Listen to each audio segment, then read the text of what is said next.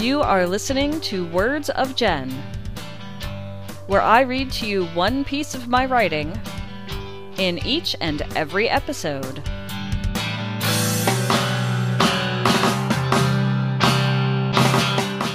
This is Jen, and you are listening to Words of Jen, episode number 78. This one is called Flexibility and is part of the 1997 series I am doing for NaPodPoMo 2021. In these episodes, I read to you pieces from a handwritten journal that I was required to write as part of my student teaching experience in 1997. So I'm going to pick up where I left off before, and you'll soon see why this one is called Flexibility. The other interesting thing before I get started is, previous to this, all of my writing was done in black ballpoint pen. But for this one, it's all in pencil. So my best guess is I either lost my pen or it finally ran out of ink and I was using a pencil for this part, which seems kind of weird, but that's what I did. It looks like I found a pen again later, so all is well. Wednesday, September 10, 1997. What got done today? 1. I started and almost completed a bulletin board in the main hallway. I put the kindergarten geometric shape collage up from Miss M's AM and PM group. I got many positive comments about it from teachers and staff. I like doing bulletin boards, and Mr. D does not, so this works out well. 2. I took lots of pictures of the kindergarten geometric design artwork. 3. Dr. Yu called. He said he received all of my stuff but was waiting on the others. He will never arrive on a Thursday. He may arrive next week or not, and probably on a Tuesday. So let me break into that a bit. Part of the things we had to do as part of student teaching was to photograph the work that the students had accomplished, that they'd finished, that was done. It was also good if you made a bulletin board full of, very brightly colored kindergarten artwork, to take a photo of that or several photos so you can show your professor, this is my lesson plan, here it is in my 3-ring binder for you to check out, and this is what the results were. And then you had to take pictures of it with a film camera, because we didn't have smartphones in 1997, not anything like we have today.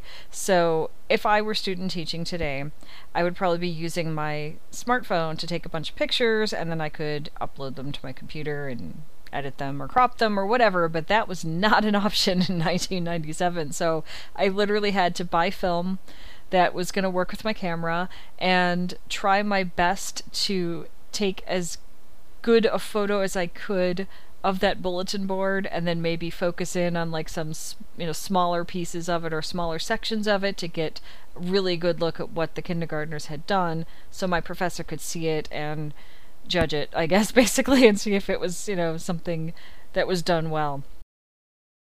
So for those of you listening to this who were too young in 1997 to remember what the state of photography was like at the time, let me just explain. So first, you need to have a camera that takes a certain kind of film. You can't just stick any kind of film in it. It was specified to the type of camera. People that are photography buffs already know this, and probably are, if they're still using film, which they could choose to do, they probably already know this, and they can just skip ahead a little bit. But other than that, if you are a person who's only taken photos from your smartphone, this is what we had to do. So you go into a grocery store or a drugstore that has film, and you search around for the kind that's going to match your camera. And when you find that, then you have to figure out, okay, how many little canisters of film am I going to need in order to be able to photograph the art projects that I need to photograph for my professor while I'm student teaching. So you do that, and then you figure out how expensive the film was, because at the time I thought it was expensive. I cannot remember the price. I cannot translate the price from what it was then to now, but it was expensive. So once you buy that, then you have to go home and stick one of the little canisters. There was like little plastic canisters for the film, so it wouldn't have light affect the film and destroy it before you got to use it. So you'd have to you didn't need a dark room specifically, but you did have to take care that the film wasn't specifically exposed to a whole lot of light. So you'd go home somewhere, maybe like a dim-ish room, and then open the little plastic lid off the canister, take the film that's in it, which would be all rolled and sealed inside another little plastic type thing, or maybe it was, I don't think it was metal, I think it was plastic, stick it into your camera the right way, which sometimes took some fiddling, and then there was usually, you close the little door on that, and then there was something you could use to kind of get the film to connect to a little sort of a cogwheel that you could turn by moving this lever on the outside of the camera, and it would crank the film up to where it's supposed to be. You ideally had a certain number of shots you could take on that, with just that roll of film. It wasn't that many. I'm thinking maybe it was 15 at the most.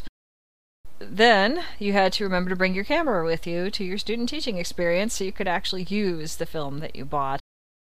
You also probably had to bring the rest of the canisters with you, like in a bag or a purse or a backpack or whatever you were using at the time, so that if you did run out, you would have the opportunity to put another canister of film into your camera, replacing the one that had been used, stick that one in the now empty container that held the film that you just put into your camera that you have not shot yet, and repeat as needed.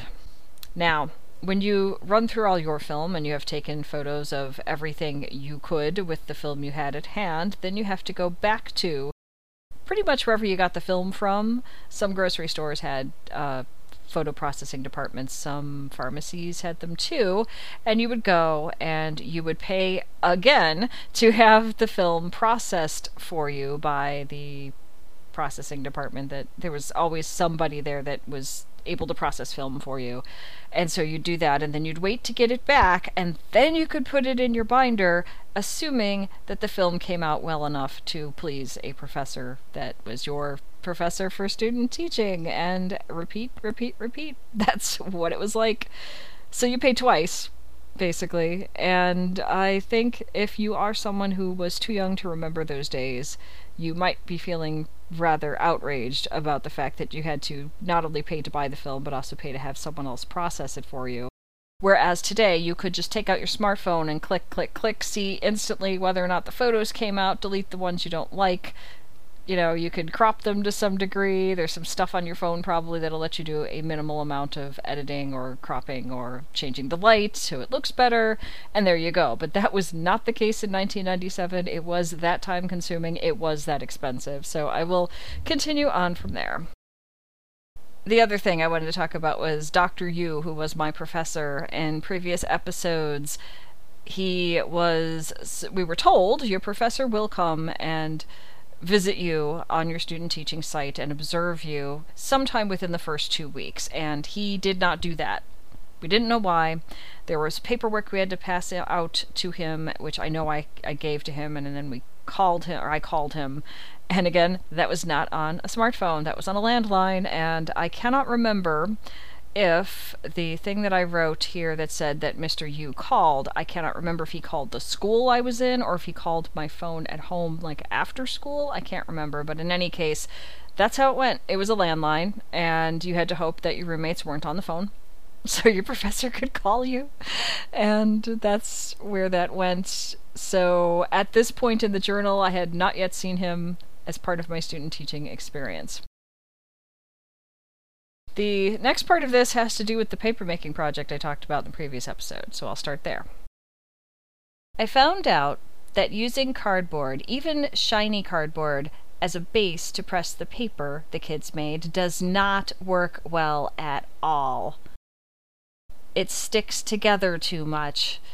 The next idea is to use wax paper on the rest with one sheet of cardboard, parentheses shiny. Oh well, gotta learn somehow. Plan B is to have the kids draw on wrinkled butcher block paper to give it the appearance of age, and mount the other paper, cardboard and all, onto it. Mr. D says the kids don't know what it's supposed to look like anyway. 5. Reviewed a bio of Vincent van Gogh. It's really great. Gave it a good review. Now C School gets to keep it because mine was the second review. And just to reiterate, that school particularly, I was at 3 different elementary schools. That school was allowing teachers, or well, faculty as they called them, to review the children's books that came in, and in order to have the school library keep the book, they had to have a good review of each book by not 1 but 2 faculty. My mentor, I guess, at the school, who I was doing student teaching under, Mr. D, was one of the faculty that was well equipped to read the art books. He was the only art teacher for those 3 schools, so he had, more experience than probably any other teacher trying to decide if that particular children's art book was good or not. And he told me I counted as faculty, and I had similar background and enough knowledge about art to review a book, so we were systematically going through all the books and then trading 2 books and writing a review on the second one and then turning that all in so that we would get as many art books for that school as we possibly could so the kids could read them and learn from them. So that was kind of our plan. It might have been a sneaky plan because I wasn't officially faculty, but it worked. Okay, so I'm going to go through one more piece of journal here, and this one was Thursday, September 11th. Now, keep in mind, this was 1997. This was long before what we now think of as September 11, so just understand that. Thursday, September 11, 1997. What got done today? 1. Completed and photographed the 2 bulletin boards for the kindergarten geometric design in C School. 2. Realized the problem with the paper-making project at C School. It seems that the paper we chose to blot the handmade paper on is glossy. This we knew. It also seems that when this gloss gets wet, it forms an adhesive. This we did not know, so we will go with Plan B, mounting it and drawing on butcher block.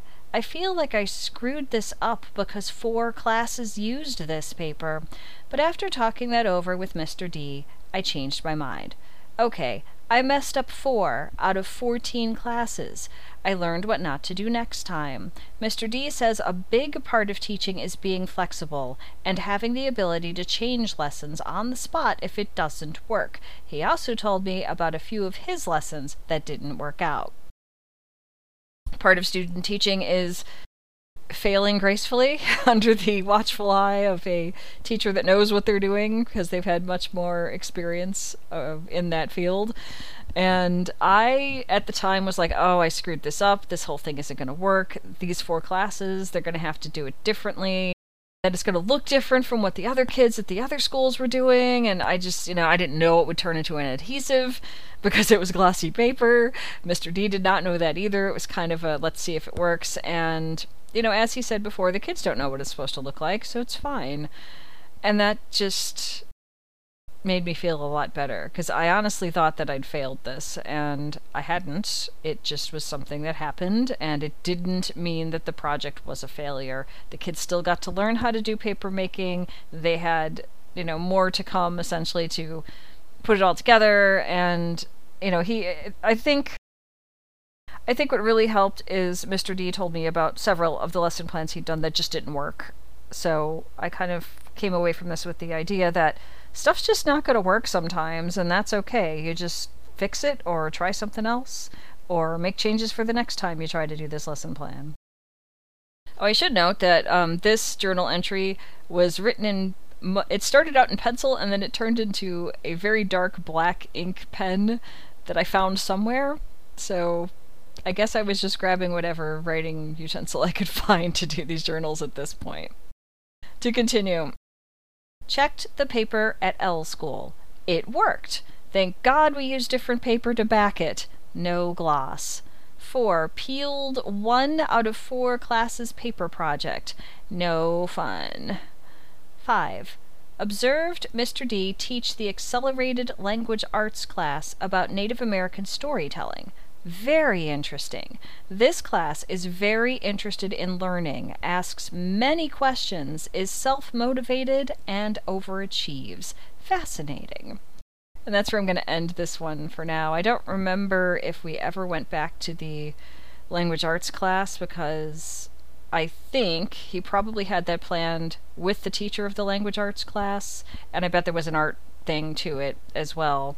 I don't remember much about it because most of student teaching is a blur as you're right in the mix of it and you're starting and you're trying to figure it all out.